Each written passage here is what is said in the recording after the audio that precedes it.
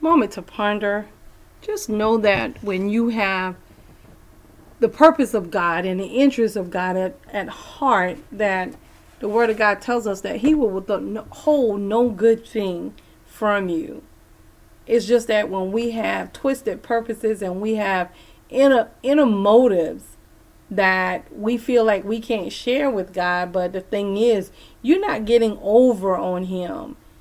He already knows. That's why the Word of God tells us that He can divide the very asunder of soul and spirit. But when your heart is pure, your motives are pure toward God, and you love Him more than anything else in the world, and you know that the blessings of the Lord are yea and amen, you can walk in that thing. It doesn't matter what it looked like. You are not what you're going through. I want you to get that. You are not your bad experience. You are not what you're going through.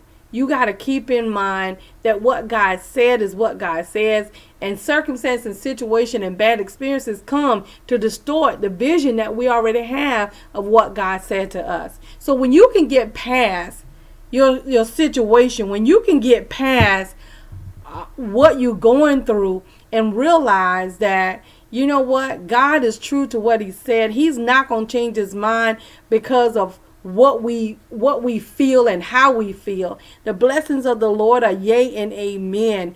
And when you trust Him and you move forth in the very blessings of God, watch Him work it out for you. The truth of the matter is, we got to get in line with what the Word of God is saying about our life.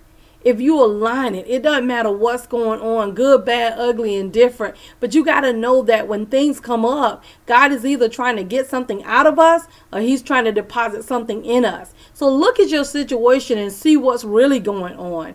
You have to know what He's doing at all times. You don't have to know the purpose of God, but you need to know, when I say know what He's doing, know that is there something in me that I know need to come out? Or is there something not in me that God need to purpose and put in me? I mean, remember, the Word of God tells us that all things work together for the good of those that love the Lord, those who are the called according to the very purpose of God. But in order for you to be called according to the very purpose of God, you got to be moving in the direction God is leading you. Are you leading? Are you moving? Are you trusting Him today? And if you're not, it's just a matter of recalibration.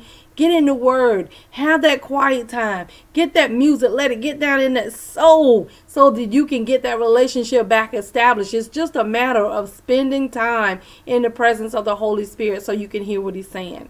And this is the confidence that we have in Him, that when we ask anything according to His will, He hears us. And if you know that He hears you, you know that your petitions are granted. Real talk, Dr. Hancock. We need you to like, comment, subscribe, and share.